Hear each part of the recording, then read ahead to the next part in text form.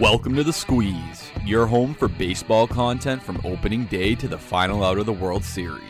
Hosted by Logan Lockhart and Tyler Milliken. Brought to you by Primetime Sports Talk. Yes, that's right. It's The Squeeze, episode 3. My name's Logan Lockhart. That right there, my partner in crime, co-host Tyler Milliken. Primetime Sports Talk, all the platforms, audio, video. You can see us. YouTube right now, if you want to hear us, all the platforms where you get your podcasts. Tyler, week 3 of The Squeeze. How we doing? I'm doing great. You know, it's been a pretty wild couple weeks of a baseball season with some no-hitters mixed in, you know, a lot of pitching gems and stuff like that, but it's been a lot of fun. It feels like real baseball. I know we kind of talked about that the last couple weeks, and, you know, I was scared over time maybe I'd get numb to the lesser fans and I'd be like, oh, you know, I wish all these fans were back and filling the stadiums, but baseball still feels great. I'm happy everything's going well for the most part. You know, not every team is that lucky at the moment. But overall, you know, can't complain. Feels good. They have, 4,000 people at Fenway around there, and they make noise. They make noise. I was watching yesterday. They make noise at 11 a.m. Right? Really? You know, you can't complain. I never thought 4,000 people could be that loud, but I'm telling you, there's moments where it sounds like the entire stadium's packed, and that's all you can ask for. And my favorite play on words of the week, Verdugo, Red Sox. Hell yeah. Listen, I'm telling you, Alex Verdugo, the hype, if it didn't start enough last year, which I think the seeds started, but now that everyone's keeping track of what the Red Sox are doing, you're looking at the next star in Boston. Yeah, I thought so last year. And I thought the return, you know, look, when you get a guy like Alex Verdugo for Mookie Betts, that's the kind of player you need in return, right? Hell, he's a culture guy just from the, you know, immediate standpoint. And this isn't even going over the fact he was their best player last year. When you looked at all around impact, whether, you know, getting on base, you know, he hit above 300, showed a little power with 7 home runs, led all of baseball in assists. You know what I mean? It was kind of one of those wide things. And, you know, people just immediately want to crap on him and say, you know, he's not Mookie Betts. No, he's not Mookie Betts, but who is, right? But you're telling me this is a guy who I think is going to compete for batting titles and be maybe the all-around player people waited and hoped for years from Andrew Benintendi. I think that's what Alex Verdugo is going to become. Very high on Alex Verdugo, aren't you? And I'm with you. I saw it last year. I saw the hit tool last year. So that was enough for me. And he was already highly touted coming from the Dodgers. Exactly. And, you know, people kind of forget because he had the back injury and everything that slowed his stock. But listen, he's fully healthy. He hasn't had any problems since coming back. You know what I mean? There hasn't even been a slight scare. And if anything, he's been the energetic, you know, piece in that kind of clubhouse that they lacked since Brock Holt left. And, you know, obviously Brock Holt was just a utility player here, but sometimes you need that voice in that clubhouse that gets everyone going, that gets everyone hyped up. And last year he served as that time and time again. And already this year, despite a slow start, his numbers are right back where you want to see him, you know, hitting 280, 3 jacks on the season. Pretty great. On a team that's in first place. And now they get an AL East matchup this week, which I'm sure we'll talk about when we do the next episode, how the Red Sox fared against those Toronto Blue Jays. Now, how about the White Sox here with Carlos Rodón? And, you know, look, he's come back. He's had kind of a rough ride the last little bit, and he's looking locked in to start the season. A near perfect game. A perfect game. We talked about Joe Musgrove and about how hit by pitch, isn't that a bad way to kind of ruin a perfect game? With Rodón, it happened in the 9th inning. There you go. It was tough, you know, and it was one of those situations. I know some people wanted to complain about Roberto Perez. I didn't have that in me. It was a slider. It came right in at his feet. What are you going to do, right? It was a great pitch. You know, a lot of guys we see swing at that pitch, even when it ends up hitting them in the like ankle area like that, or the, you know, back foot slider. Like that's legitimately how you try to throw it. Such a great performance from Rodón. Now, I don't think it was as, you know, not taking anything away. There was a lot of hard contact, right? You know, I think for people who watched the game, not as much as Joe Musgrove, you know, it wasn't as squared up, but still a great performance, a no hitter. And for a guy who, you know, the number 30 overall pick back in 2014, for the arm injuries he's had, all the different problems and effectiveness. And, you know, he was a solid pitcher when he first came up, but unfortunately we saw the velo decrease. Now pumping upper 90s again, looking like the prospect so many like kind of looked for and had hoped for, you know, when the White Sox first really entered this rebuild. And a lot of credit I think people don't talk about is to their pitching coach, Eric Katz, who, was with the Giants the year before. Came from the same high school that Giolito, Max Fried, and Jack Flaherty all kind of pitched at, Harvard Westlake. Just incredible story. And I think it's something where he's 14 innings now deep, hasn't given up a run this year. Is he going to be a frontline top of the rotation guy? No. But for a guy who was, looked like his baseball career was really dwindling this offseason, it comes back that quickly. Yeah, no, it's a great story either way, right? And look, when you're that close to a perfect game, was it Jermaine Dye who saved Mark Burley's perfect game? His center field, someone made a catch in center field in 2009. Was it Dwayne Wise? Dwayne Wise, not Jermaine. Yes. Yeah. Dwayne Wise. There it is. Yeah. And seeing Abreu make that play in the ninth inning like that, I'm going, oh, of course, here are the White Sox. It just gave me flashbacks to that. So that was a fun thing to watch in the moment. Dwayne Wise. Yeah, that catch. And he got up and then bobbled it as he came down and was able to bring it in. It was incredible. And I'm not going to lie, when I saw the whole Jose Abreu play at first, I was like, oh my God, we're talking AL, reigning MVP going knee first into a base like that. Scary. But listen, when it's a no hitter like that, your instincts take over. You're not thinking about it. And I saw that Rodón talked about it even after the game. He was like, I couldn't believe that he sacrificed his knees like that and just kind of went into the bag. But that's what's great about a no-hitter or a perfect game. It's like you're a little kid again. Nothing matters. There's always one big defensive play in perfect games, and they're like monumental plays. I mean, they get shown for years upon years in their own right. Forget the perfect game. That's how amazing and the connection is between those. 7-inning doubleheaders. How do we feel about them? It's interesting. So I've seen that conversation really go in a couple different ways. I feel like there's really two sides. There's not too many people who are like, it's cool. It's either you love it or you hate it, right? Which, tends to be the way a lot of people look at these changes in baseball rules. Personally, I'm for it. 7-inning doubleheaders. Listen, when you want to talk about the traditional side of the game and you want every game to be 9 innings for record books and stuff like that, that's great. But I think for people who've sat down and watched, back-to-back games, 9 innings, and by the time you watch the second game and you're halfway through, the players don't even look like they want to be there. Let's just keep it real, especially if the first game is a blowout or it's, just a non-competitive game that went like 4 hours.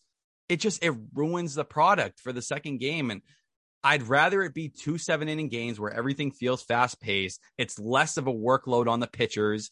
You saw, even in the Red Sox game with the White Sox this past weekend, Tanner Houck was nowhere near, the 100-pitch mark, comes out way earlier than people anticipated, and everyone's like, well, why are you doing that? Well, it's a 7-inning game. You have to manage it differently. You kind of preserve some of those bullets. And I think that's an important thing in a 162-game season. If you want pitchers to last and you don't want a doubleheader to completely ruin your pitching staff for a week and kind of mess up the incoming games, especially when these doubleheaders come from, cancellations, whether it's weather or COVID, this is how you keep things at least on the straight and narrow as much as you can. Do you think that it's something that we see for the rest of time? I know we talked about the runner on second base, and I asked you, is this going to happen forever? 7-inning doubleheaders, it could be one of those things where, hey, why not? Because how many games have gotten rained out this year? I mean, seriously, every day. It's a real problem. And we're not even talking about the games that have been played in the snow. Like the Red Sox and Twins had a game in the snow. The Tigers on opening day played in the snow. You're already pushing the envelope quite a bit. And I haven't watched a 7-inning game and got to the end and been like, oh, that team got hosed. It never feels that way. Both teams have a fair opportunity. It's just the game moves a lot quicker. And when you have at least a guaranteed 14 innings of baseball that day, that's how it should be if you hope to keep the fans who watched the first game watching the second.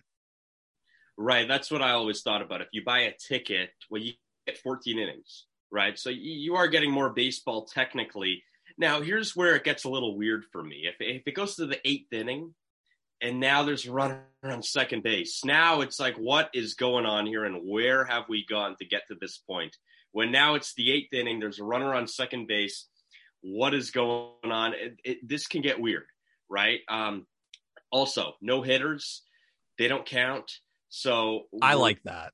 That they can't count if it's 7 innings. Agreed, 100%. Like, listen, it's great for a guy to go 7 innings and, you get the job done. But it's not a traditional 9-inning, no hitter. And I think as long as you're holding those standards, that's what's important for the game. You're not shortcutting anything here, right? It's still the same feats. When you accomplish history, it's recognized as history. So yeah, I don't know. I think when you look at the 8th and the 9th inning, right?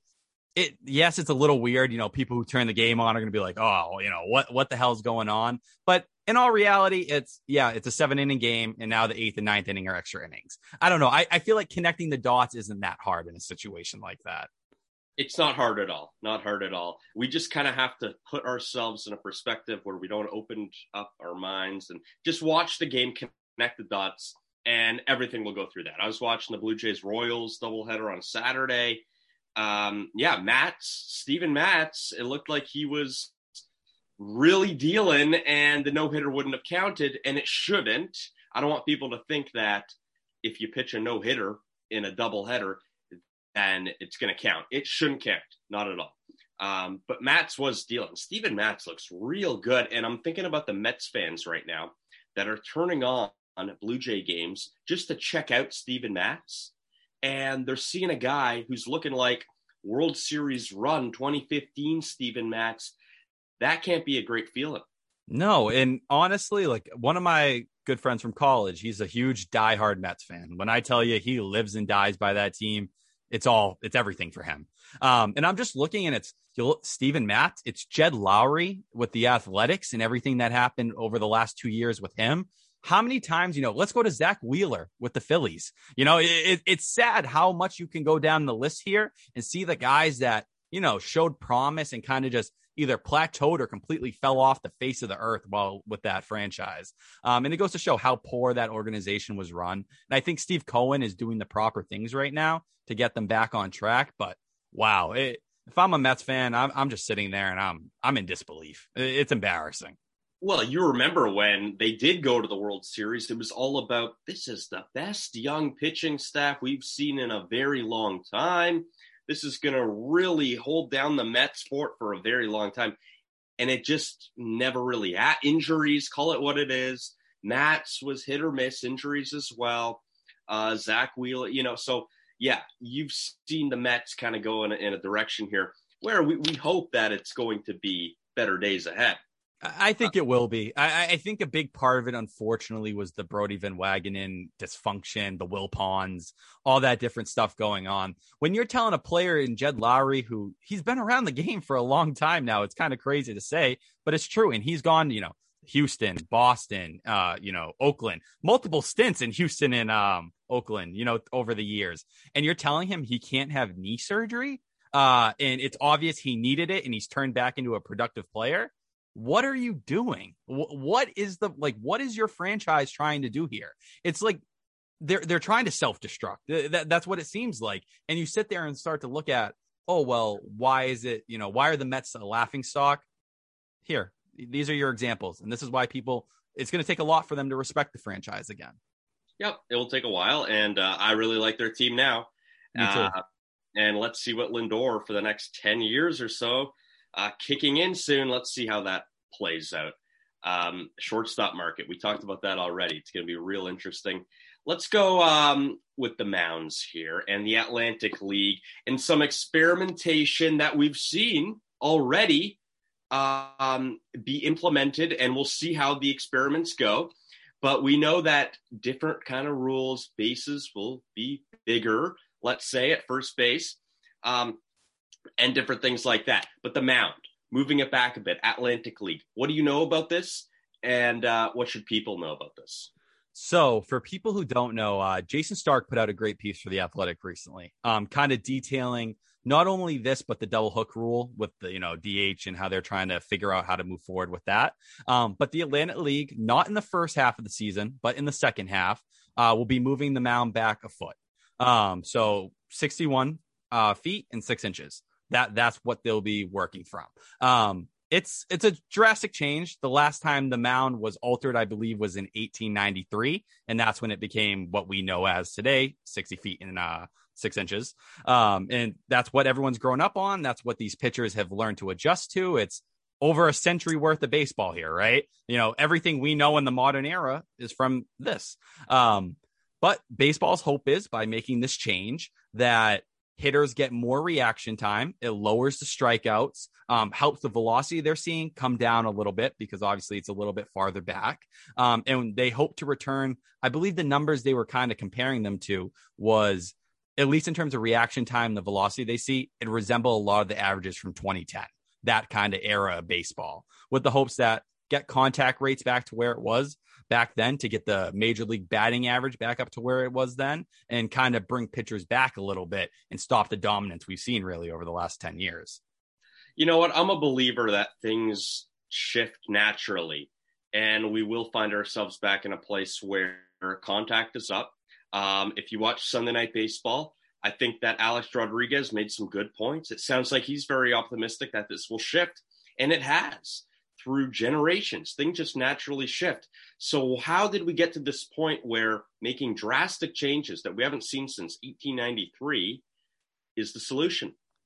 Baseball's, I think, in a little bit of a state where they don't know what to do. They don't know how to fix this issue. And I think it kind of, if you look at it, the conversation we had last week with foreign substances, they don't know what's causing this breakdown for hitters, where the offense in the game, it's home run or strikeout. And unfortunately, strikeouts are way up this year. Batting average is still going down this year. So these negative trends, for the offensive side of the game, which for better or worse, I love a pitching duel. You do too. But offense is what brings fans in, right? Chicks dig the long ball, whatever saying you want to throw out there that's happened over the years. Offense is what drives people, whether you want to go back to the Mark McGwire and Sammy Sosa home run records, right? The chase for it. That's what they hope. It's never going to be at that level again, but they need to bring offense back to the point where, you don't see pitchers dominating like they are to begin the season, whether it's Shane Bieber tying the all-time strikeout record through 4 starts with Nolan Ryan. Stuff like that. You can't see the game growing if it's just pitchers continuing to get better and better and better. And with the science they're using, it feels like they're not even close to hitting their ceiling yet. So now this is possibly a way to rebuff that. And I don't know if it's going to do much. Trevor Bauer has made great points where he was like, listen, you push the mound back, the ball's going to break even more on these guys. The ball's just going to continue to slip and move in different ways. That's one argument. But also you have the MLB's argument where it's like, well, they're going to have more reaction time. The velocity won't be as hard. Who knows? None of us know. We haven't seen it, in a daily kind of season format. And I think this will be our chance to. I'm excited to see it. You need to try these things. And it's the Atlantic League. As long as the players aren't revolting and destroying the league, I'm all for it. Yeah, let's just see what happens. It's just, I think people go into a panic when different rules get experimented with, because they just assume that one day it's going to reach Major League Baseball. No matter what the rule is, they just have that feeling about it. No worry, people, 60 feet, that's how we know it. By the way, there used to not be a mound. I think before 1893, it was just a pitcher's box. So, that year when that's what we know today with 60 feet, that's when pitchers were really on kind of an elevated playing surface. Yeah, and the other interesting side to it is a lot of pitchers in the past have claimed, this is going to lead to more Tommy John, more injuries. The MLB has data and surveys they've ran with different distances between 60 feet and 6 inches to about 63, which ends up lining you kind of right in between that second base area, from where the mound is. And there's been no reported injuries, in the small samples and different stuff they've run. It did even dramatically change the way the pitchers approach things. So I don't know. The MLB has its data. Guys are going to question, the pitchers of the game who are like, no, this isn't right. They're going to have their takes. We just have to see what it is. Let's see the data and go from there. I'm with you. That's all we can do. Again, I'm always going to be in the boat that things will naturally change. I've heard Buck Martinez on the Blue Jays broadcast talk about how, in a way, the pitching that we see now and the preferred pitches reminds him a lot of what it was when he entered the league in 1969. It was high fastball, and it was, just a nasty breaking ball, and that's what it was. And then as the eras went on, it became about, how about a cutter? And how about, instead of going up and down, kind of expanding the zone, horizontal. That's gone now. Buck says that it's gone back. And we're just going to find those natural shifts as game goes on. This game is like no other game in American sports. I don't know. In football, they can make changes. In basketball, they can make changes. In baseball, I think things naturally happen. I agree. And, you look at the launch angle, sensation and the drive line sensation on the pitching side that have blown up in recent years. Like, you see certain guys cling, and then some guys are like, listen, the launch angle thing didn't work for me. Alex Verdugo is a big proponent of that, who we talked about at the beginning of the show, where he's like, listen, I don't think about baseball in any way like that. It doesn't work with my swing. It doesn't work with how I approach baseball or how I was taught to play. And he's all about, contact, feel, getting in the cage and just swinging and swinging and swinging until you feel your mechanics click. And who knows, what that spreads one way or another. There's still those guys in the game that not everyone's a launch angle guy, just like not every guy is a drive line guy. And I think keeping that open-minded, thought process about how to approach the game, it's needed, because once you put yourself in a box, you're in a problem. Absolutely. Absolutely. And by the way, Alex Rodriguez, he called launch angle nonsense on Sunday Night Baseball this week. He kind of was pretty firm about that too, when he was using his terminology when describing launch angle. I think it's hard when you're whatever works for you in your career is going to be what makes sense to you, right? Yeah. But I think the great thing for baseball is to keep, or hopefully move in this direction where both sides are accepted. Whether it's the deep analytics or the more traditional side, you got to mesh them. That's how this game will move forward. So you have the new fans and the old fans existing together. Right. And then when the World Series happens, we do what we always do and cheer together and watch together and enjoy the pastime in full flight. And that's how it's got to be. That is really how it's got to be. Now, they're not enjoying baseball right now in the Bronx. It is early. It's early. Okay, let's not get too crazy here. And Luke Voit, I think, not having him in the lineup, I think now they're starting to realize that this is a much bigger deal than we initially anticipated. We thought that we'll have Jay Bruce there, or maybe DJ LeMahieu will fill in. Bruce is now retired. LeMahieu's going to have to shift over to first base. That means Rougned Odor, who hasn't looked too good, he's going to have to go a lot of reps now. The Yankees. I got some thoughts on the Yankees. I got a couple players who need to completely change their approach at the plate. As far as I'm concerned, the pitching's just not good enough. I expect Kluber and Tyone to really get it together soon. I think they're that good. And I think that under the circumstances that they've been through, it's going to be a bit of a rocky start. And I expected that. But I expect them by May to be a lot better. And I think that will help the Yankees. And I expect this team to be right at the top of the division still. I agree. I think anyone who's sitting here, and trust me, there's people, and they're just as bad as the people after the first week of the season who said, a team was dead. How many people said the athletic season was over already? Yeah. Well, let's be real. And now they're arguably the hottest team in all of baseball. With the Yankees, when you have that kind of talent, this team isn't going to sit at the bottom of the AL East all year. If you're believing that, you're fooling yourself. The pitching, it hasn't been as that bad. It's still a top 10 in terms of ERA at the moment. It's just the lineup is not doing anything. And you can put that on the back of a Giancarlo Stanton, who's hitting 174 right now and doing absolutely nothing at the plate. That's a big part of it. And like you said, missing Luke Voit, that's another really big loss for that team, because he's kind of been that spark plug in the middle of their lineup, especially with guys like Aaron Judge and Stanton, who they're really hot and really cold kind of hitters. You see Judge and Stanton, they go on these streaks where they blow baseball away for a 2 or 3 week stretch, and then you don't hear about them that much for a couple of weeks. It's just the kind of hitters they are. And unfortunately, that entire lineup has been known to be streaky. Gary Sanchez is, Gary Sanchez, now he's dealing with, injuries himself. They're a little banged up overall. Zach Britton is still not back. It's looking like late May for him. I think the Yankees, they're going to take some bumps this first month, but they're a team as the season goes along. The talent will reach, bring them back up to the surface. I just think there are some holes on this team. They don't look like World Series contenders to me right now. Do I still think they probably finish as the best team in this division? Yes, but they got a long way to go. Long way to go, and there's a lot of time to go in the season. so again, we don't want to tell anybody to panic. Labor tours at short. I don't know if that's working. You have concerns almost everywhere when it comes to the lineup, like you say. Clint Frazier, for example, who I was going to talk about a little later, his approach at the plate right now, I don't know what's going on because he's facing guys who are pumping fastballs down the middle for the first two pitches, and he's down 0-2. And it's happening almost every time. Now he's not even in the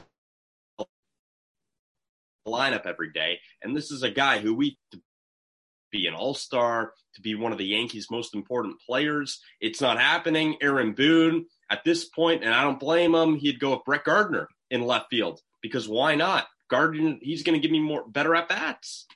Yeah, it's tough. And, when you look at Clint Frazier, really people have been banging on the table for, a few years now saying, this was, let Clint Frazier get up to the bigs. You guys are holding him back. Just trade him if you're not going to let him go up to the big league level and do his thing. And now he's up here. He had a great year last year, somehow, Gold Glove consideration, get it going that way. And ridiculous, in my opinion at that time. But it was a great year for him. And unfortunately, this year has been a complete 180. But I think that whole Yankees team is there right now. And unfortunately, they're all kind of falling together. I'm looking at Aaron Boone, and I have some real concerns.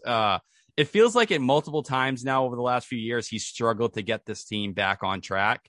It's almost a too lackadaisical approach. And that's where my concern continues to lay, because with the talent this roster has, they continue to feel like they have yet to hit their ceiling. And it doesn't make much sense, especially when people tout Aaron Boone as one of the better managers in baseball. Yeah, I don't know, first of all, where this came from with Aaron Boone being one of the best managers in baseball. I mean, look, the guy's been around for 10 minutes as far as I'm concerned.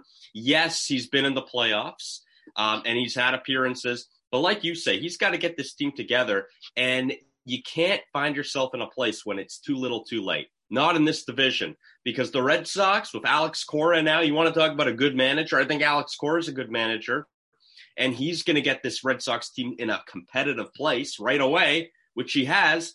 Don't tell me you're not worried about the Rays, because the Rays, they don't have any problems. It seems like they're going to be good.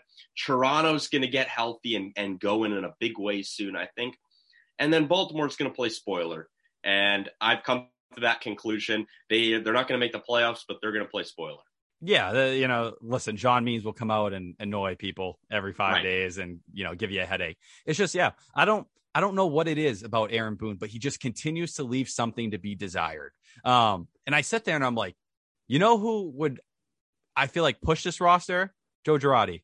I continue to look back. It feels like they need a voice, a little bit more of not in everything's going to be all right, but more of that firm, like, we're going to figure it out. This is what we need to do. If you're not responding, then we're going to address that accordingly. And Aaron Boone just gives long leashes to some guys, sometimes way too long, and it's just, I don't know. This season has really started off on a weird note for them. And people have gotten down on Aaron Boone a few times over the last few years. I don't want to act like he's a bad manager. I think he's very average. And when you're chasing a World Series and, you're trying to push a roster to the next level, average managers aren't going to do much for you. No, you need real good managers. I mean, look, Alex Cora, who kind of really came into his own in a big way. That was a guy who, didn't have much experience, but look what happened. Look what happened with the Red Sox, right? I mean, that's a really good manager, and he proved that he was early on in his tenure. Yeah, listen, Aaron Boone has had some boneheaded decisions in the playoffs and in big games. Alex Cora, this isn't hyperbole. He willed that Red Sox team to the 2018 World Series on the pitching side. They did not have the bullpen arms to make it through. And instead, you know what he did? Every starting pitcher on their bullpen day, you come out and throw a couple innings. And they found a way, whether it was David Price, Nate Eovaldi, these guys who just excelled. Chris Sale closing out the World Series, just making it happen with whatever you have. And Aaron Boone just, not only has he lacked that creativity, there's no fire. There's no fire underneath this Yankees team. And I don't get it. You look at Aaron Judge and people are like, this guy's one of the better players in baseball. Where's the leadership? Where's that push? You're the New York Yankees. You have one of the most talented rosters in all of baseball, and you're getting demolished. Not because you're not good. Like, you have the talent, but on little things, poor defense, stuff like that. It's just, these are errors. These are just unfocused baseball, unfocused, not being locked in on a day-to-day basis. And that, when I look at a problem like that, I put that on the manager. That's always where my blame's going to lie. Fundamentals aren't good enough. And when you're a team that's projected to be in first place, you need to be fundamentally sound, and then everything follows. That's just the basis of baseball. That's how things work. Gleyber Torres at short. Look, I don't know. I don't know what you do with Gleyber Torres. Maybe you put him at second, back to where he's more comfortable. You know what's a great way to look at the Gleyber Torres situation? He's a guy with enough talent. He has the ability, right? We all know it. It's focus. Can he stay focused on the position, not make the routine errors? Rafael Devers, a guy, similar issues, plays third base. It's not shortstop, but we know he has all the talent in the world on the offensive side. But there's a lack of focus there where he continues to make bad errors. We saw it last year. It really went off the rails with Ron Renicky there. Alex Cora had made him make big strides in 2019. Now this year, after a slow start, Devers is back to looking great at third base again. He's looking like the Rafael Devers we saw at the end of 2019. Gleyber Torres, what is Aaron Boone doing for Gleyber Torres? Nothing. There's no dramatic change. There's no sense of improvement. Alex Cora raises the level of his players. Aaron Boone, he's just treading water. You think he's on the hot seat? Not yet, but I'm telling you, and it's weird with the Yankees franchise and how they view managers. I think that's a big part of it. We saw Brian Cashman come out and talk about it yesterday. But if this Yankees team is underperforming, they're sitting like third place by the middle of the summer, I think conversations will start. I think he finishes the year, but if they have a down year, they're going to have some real conversations. There's definitely a lot of loyalty when it comes to Yankees and their managers. You see long tenured managers, guys just don't come in for 2 seconds and they get out of town. It just doesn't happen in the Bronx. Before we wrap up, there's a couple things here. Acuña, how good is Ronald Acuña Jr., by the way, who's looking like, he might be the favorite for the MVP already. Yeah, let's hope this abdominal strain, he's day-to-day right now, right? But he got named NL Player of the Week. He hit like 385 with a over 500 OBP, 3 home runs, a stolen base. It was a great week for him. And I'm telling you, I don't know if I've ever seen a more electric player in baseball. A lot of us have looked at Mookie Betts as the best all-around player. I think Ronald Acuña might be taking that away from him right now. And, no slight to Mookie Betts, but we're looking at Acuña, and 40-40 seems real. Some people are talking 50-40, and it's like, holy hell, like that shouldn't even be possible, and he's doing this at such a young age. And listen, when you have an abdominal strain like this, I'm already kind of getting nervous, especially for someone who's as athletic, and, he's running out grounders to shortstop and trying to beat them out, which is, aside of Ronald Acuña, I didn't think we were ever going to see. We all know the Ronald Acuña who was hitting balls off the wall and not jogging out of the, box the last couple of years. But if he can get right and, stay healthy, I think we're in tune for one of the greatest single seasons ever. And he continues to blow my expectations on a daily basis. He's going out of the box, sprinting anytime. It's almost like, when you're a young ball player, like Little League or something, they teach you right when you make contact, just sprint, right? Even if it's a foul ball, you go. And he's locked in and he's really focused on this year when he's doing that. And speed kills. And that's why, to me, he has to be the most valuable player in all of baseball. Forget AL, NL right now. I'm talking all of baseball when it comes to an MVP. Speed kills like that. And he's taking it to another level. He's not just stealing bases. He's making everyone on defense uncomfortable. You saw he had that, it was over 100 mile per hour grounder to shortstop. He beats it, and he beat it by a bit. It wasn't like, bang, bang. He had about a step. And it's like, it's just incredible to see this package of tools. It's almost scary, you're just looking. It's like, wow, this is what a true freak in nature. This is what a LeBron James looks like, baseball's version of LeBron James. And that's just how I see it. I think, you look at the contract he has and how team friendly it is. We're about to see something really special over the coming years, and I can't wait. And I think he's going to be right there. He might surpass Fernando Tatis Jr. as the face of baseball. I think there's more talent and upside there, and especially when you look at what Tatis is going through right now. I'm very concerned that he's already back and playing following his shoulder injury. I think Acuña is going to become that next face this year. Yeah, well, it was a good conversation that I think a lot of people were having before the season started. Faces of baseball. Is it still Mike Trout? Is it Fernando Tatis? Can we even include Bryce Harper kind of in the conversation, even though we know that he really isn't? It's a unique I think there's people get the conversation confused. There's a difference between best player and face, right? Fernando Tatis right now is the face of baseball. Mike Trout is the best player in the game, and we see Mike Trout's back to being the Mike Trout of years past right now, early in the season, but that's what we've seen. I think Bryce Harper is in that conversation when you ask guys like, oh, people who don't follow the sport, who do you think of when you say, Major League Baseball? He's usually one of the first names you hear. But if we're talking best players in the game, it's a very small list. It's your Mike Trout, Ronald Acuña Jr., Mookie Betts, Christian Yelich when he's going right. You know what I mean? That conversation. And I look at Acuña and I'm like, Yelich looks to be, he's hitting well, but now he's down with the back injury, right? Mike Trout, he's 29. How many more years of this will we see? We've already seen the stolen base numbers and the defense fade a little bit. And Mookie Betts, Mookie Betts is right in his prime right now, but who knows how he's going to age. Acuña is just so young, and he's already playing at their level. And I think that when you say Fernando Tatis Jr. is the face of baseball, I think Acuña takes issue with that. And he says, no, I want to be the face of baseball.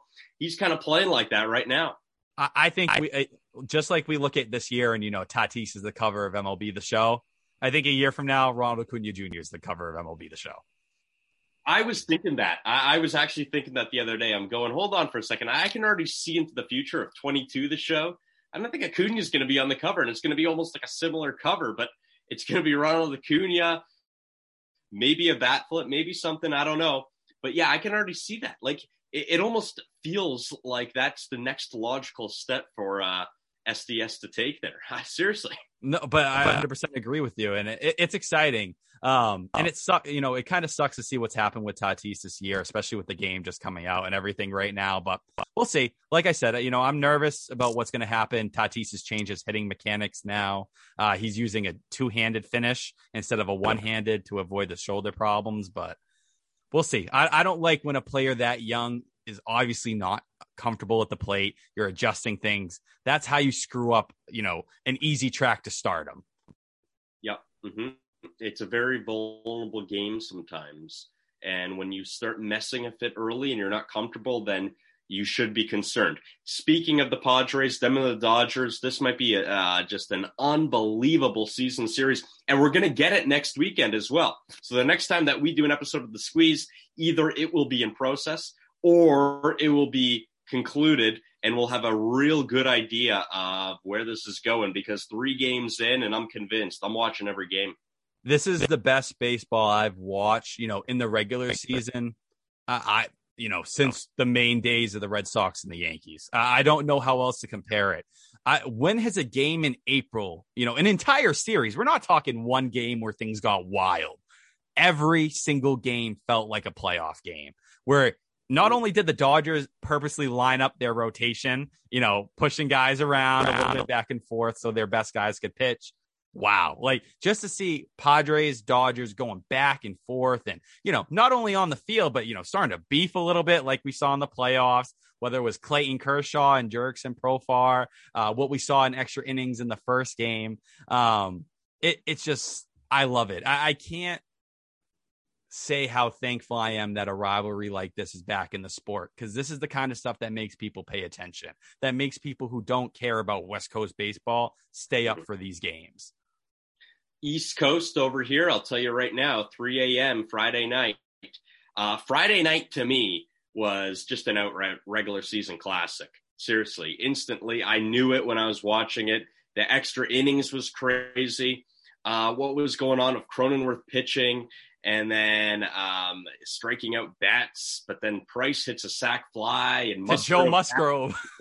to Joe Musgrove. And yeah, I don't know what was going on. Whatever was going on, it was the perfect ending to a game like that. That really was one of those games. You knew it from the first pitch. The atmosphere, it felt good. Petco Park, props to you. A great atmosphere. And now we're going to get it at Dodger Stadium, and it will be on Sunday Night Baseball next week. And, you don't even mention Manny Machado running the bases with his little injury he had and, stealing the bag and then moving up and getting to score. It was so many little things, that fundamental baseball, like it felt like for a minute we almost were in a time machine. And that's why I think I loved it so much. It was just that classic feel of how high energy baseball used to be. And we're not even talking about game 2. Mookie Betts, the game-saving catch in center field, not even his natural position. And then you got game 3 where you have the Padres coming back late on a Tommy Pham hit. The guy who got robbed the night before. It's just, I'm so excited to see how this continues to play. And like you said, we have the series coming up. Again, we're going to see it plenty of times throughout the year. Hopefully Mookie Betts is healthy for this series. We saw he went down with the contusion yesterday, and it's looks like some people are kind of nervous about it. But fingers crossed. I want full health across the boards. I want to see these teams go at it. Starting Friday, I want full health as well. It has to happen. We need to make sure it happens. Fernando Tatis as well. Let's get comfortable in that box and let's start raking in time for Friday. 2 names. Let's go back and forth here. 2 names that you believe is not living up to how they should. All right, we're going to call out some guys here. 2 guys. Who you got first? All right, I'll lead off. I'll give you Andrew Benintendi. Listen, a lot of people were sitting there and hoping, I know, everyone, Tyler, hating on Andrew Benintendi, Mr. Franchi Cordero fanboy. Listen, Benintendi has been terrible. He's already been dropped in the lineup down to 7th. Sounds familiar, Red Sox fans, doesn't it? How many times did they try to put him at the top of the lineup here, and he just fell flat on his face? He hasn't been great defensively either. He's just been very below average in left field. Barely hitting above 200, extremely slow start to the year. And I'm looking at it, I'm like, this is why I said the Red Sox sold high when they dealt him, because those people clinging to 2018 Andrew Benintendi, it's a pipe dream. He's lost his approach at the plate. Well, Benintendi, absolutely. And the Royals lineup, and credit to them, how Benintendi doesn't have to be the focal point at all. Whit Merrifield, I love Whit Merrifield. I'd take that guy on my team any day of the week. I don't care. Now, let me give you a name here. And this guy actually has started hitting a little bit. But if you went back about 5 or 6 days, we would say he didn't have a hit. And that's Michael Conforto. The Mets need Conforto to be really good this year. And you can't have stretches like that too often. Let's hope for the Mets' sake that what just happened, he got off the schneid in Colorado. But what just happened is a one-off. Maybe we won't see a slump like that until late June, early July, something like that. Let's hope that it doesn't come back in May. Conforto, he's a guy that's got to be good for the Mets. Yeah, it's a tough spot for Conforto, especially with the contract situation and, trying to figure that side of things out. I don't know if that's in his head. And he had the awkward start to the season with the hit by pitch and all that different stuff. And unfortunately, the Mets lineup, it's been kind of disappointing. We've seen them let down Jacob deGrom multiple times and really make life hard on him. It's just, I don't know. I'm kind of looking at it. He's one of those guys. He usually gets better as the season goes on. He's a big OBP guy. I'm not too worried about him overall. But if the Mets lineup wants to be, to compete with that NL East and some of those lineups, he needs to be part of it because that lineup's not going to go without him. Right. Well, this was kind of a different year in Queens because it was always, and we talked about it, the pitching. In 2021, it was like, no, actually, you know what? The lineup might be the strong point of this team, and it's going to be a real good lineup. You talk about what's going on, a few blocks in the Bronx. Hey, their lineup's good. I think our lineup's just as good. That's what they were saying in Queens, and the lineup just hasn't really lived up. We can kind of call the Mets lineup as a whole underwhelming so far. Second name, who do you got? I'm going to go Giancarlo Stanton. I'm not going to lie, was my second pick here. So I guess I'll harp on it a little bit more. But listen, people sat here and you're paying all this money to Giancarlo Stanton year in and year out. You didn't give up a ton, but it's the contract that's weighing you down, right? And for him, he was supposed to rise to be this leader, and not only on top of missing time. People got excited about the postseason last year when he was really swinging the bat and coming alive. It's so disappointing to me to see what his career has become, what he's a guy, he's not even serviceable in the field anymore, and it's not like this is a guy who's 36, 37. That contract's nowhere near done either. And unfortunately, he's a regulated DH who's extremely up and down. if I'm a Yankees fan, and this is why I told Red Sox fans to stay away from him for years, he's just whatever you hope is the peak. You may spark it in a bottle once or twice over the coming years. But he is the definition of a bust in just about every way. When you look at his contract, I think he is. And you look at how he's being used, I think he is. And then when you look at him at the plate right now, I think he is. It's a triple, just bad scenario for Stanton and the Yankees there. I don't know. I mean, look, when you have a full-time DH, and there hasn't been that many great full-time DHs in the history of baseball, but you're paying a full-time DH that kind of money. How can that be a good idea? Really? How can that be a good idea? It can't be. And unfortunately, if there was a guy you would have said that was meant to be, that DH who was going to continue to rake and, put up numbers, the whole point of putting Giancarlo Stanton at DH was, now he doesn't have to worry about anything except mashing baseballs. It just hasn't clicked. And it's like, how many years are we going to go through this now? Unfortunately, you just look at it, it's like, this is what Giancarlo Stanton is. And I think Yankee fans are finally starting to see it. And I think that's part of the outrage they see going on right now. It's you built up so much to get this roster where it is. And unfortunately, it looks like money wasn't invested in the right areas. All right. I was going to say Clint Frazier, but we already kind of talked about him. And I'm not, because they're going to kill us in the Bronx if we keep talking about him. I'm going to go Kevin Biggio, who, you know what? At the plate, we always knew that the average wasn't there right now. I mean, even in his rookie year or when he first came up in 2019, his on base was way higher than his average, like abnormally higher. That told you that he was drawing a lot of walks. He's not necessarily hitting singles. He's not slugging high. He's not hitting doubles. But there was always this hope that he's going to be the prototypical top of the lineup hitter, perfect number 2 hole guy. It's just not working right now, and he's getting blown away at the velocity. And that's the big point with Biggio. And then in the field, I got to point to him at third base. It's difficult to move around the diamond. This would be my one argument against people who say versatility.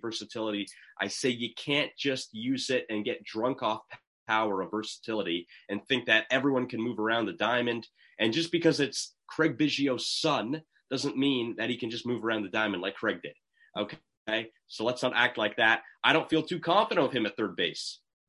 Especially with a guy that young, you need, I don't care who it is, young prospects, obviously Biggio's had some time up here now, but if you want guys to grow, they need some form of consistency. And I think that's part of the reason, you look at a Vlad Guerrero Jr., listen, you're a first baseman now, right? Don't overthink it. Get used to being over there.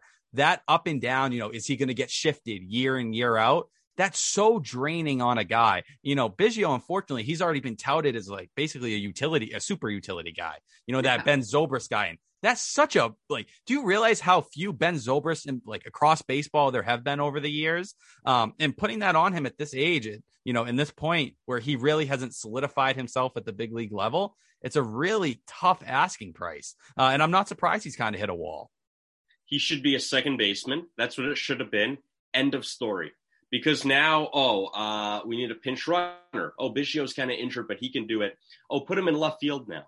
Third base. Well, that's his position here. Semion's a free agent after this year, so we could very well see Biggio go back to second. But I don't know. It might be too little too late. I mean, you need that consistency from the outright, and that's what you could have had with Biggio.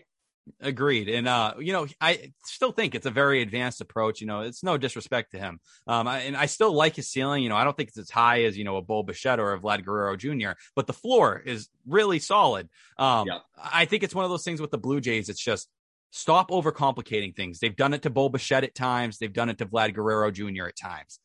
Chill. Let these guys find themselves at the big league level. Let them get accustomed to playing one position. You don't have to jerk them back and forth or, threaten to take away playing time or, it doesn't work in that sense. And unfortunately for the Blue Jays, I really like how they handle most things, but I feel like when it's come to that, that 3 trio young core, it's been a little up and down at times.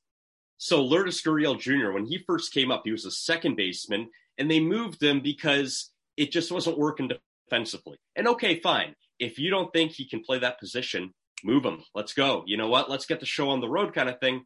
And now you can see he's got a real strong arm in the outfield. And, there's obviously some issues with young outfielders with, the routes you take and whatnot, but pretty good outfielder. I'd take Lourdes Gurriel Jr. Any day of the week, right? And they've let him grow into that role. You know what I mean? It's not overcomplicating it. And listen, I think when you look at a guy like Cavan Biggio, people go, well, look at his dad. He has the bloodline. This guy has the instincts and the maturity. Just because he's mature doesn't mean you can jerk him around. Let him get his game together. Let him develop at the plate. Let him develop defensively. Then start thinking about turning him into a super utility guy. Because I don't know any other prospect that's come up besides really Jake Cronenworth and been able to do that. And Jake Cronenworth, he's a unicorn. Yeah, that's right. I don't think this is fair on Cavan at all. And we're not taking shots at Cavan Biggio. We're kind of telling our perspective of how the Blue Jays are handling the situation. And I don't think it's too pretty. Now he's injured. He's day-to-day. He should be back soon. He might be back tomorrow at Fenway. We'll see. So when we're watching that, we'll get a good look at Cavan Biggio. But he is struggling at the plate. He's batting, I think, just a little over 160 as we talk right now. Couple home runs. And moving down in the lineup, that's becoming more of a thing. He's not the top of the lineup 2-hole guy that we thought he would be right now. No, not right now. And, funny enough, speaking of guys who are hitting 160, I know I gave Giancarlo Stanton earlier. I'll give you Ozzie Albies right now. The guy who's supposed to be the partner to Ronald Acuña Jr., Albies hasn't looked like himself in actually quite some time now. Some of it's been because of injuries. But unfortunately, he's still on a great contract, but he still hasn't hit his stride like we saw when that initial push through came a few years back. And not that I think the Braves are panicking or anything like that. But I don't know. It seems like the Ozzie Albies hype train is kind of slowed over the past year and a half ish. And I'm hoping because, when he was going and really first came up, he was looking like he was going to be the future of second base in baseball. Yep. There you go. That hype train is kind of dying down. Austin Riley as well. That hype train is also kind of dying down.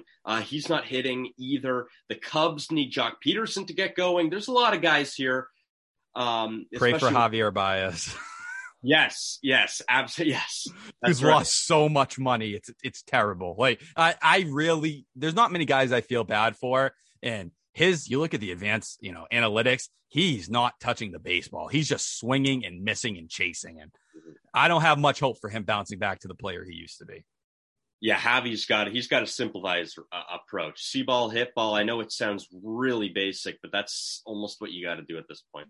It's tough times, especially when you see Kyle Schwarber hitting a walk-off home run in Washington. Electric.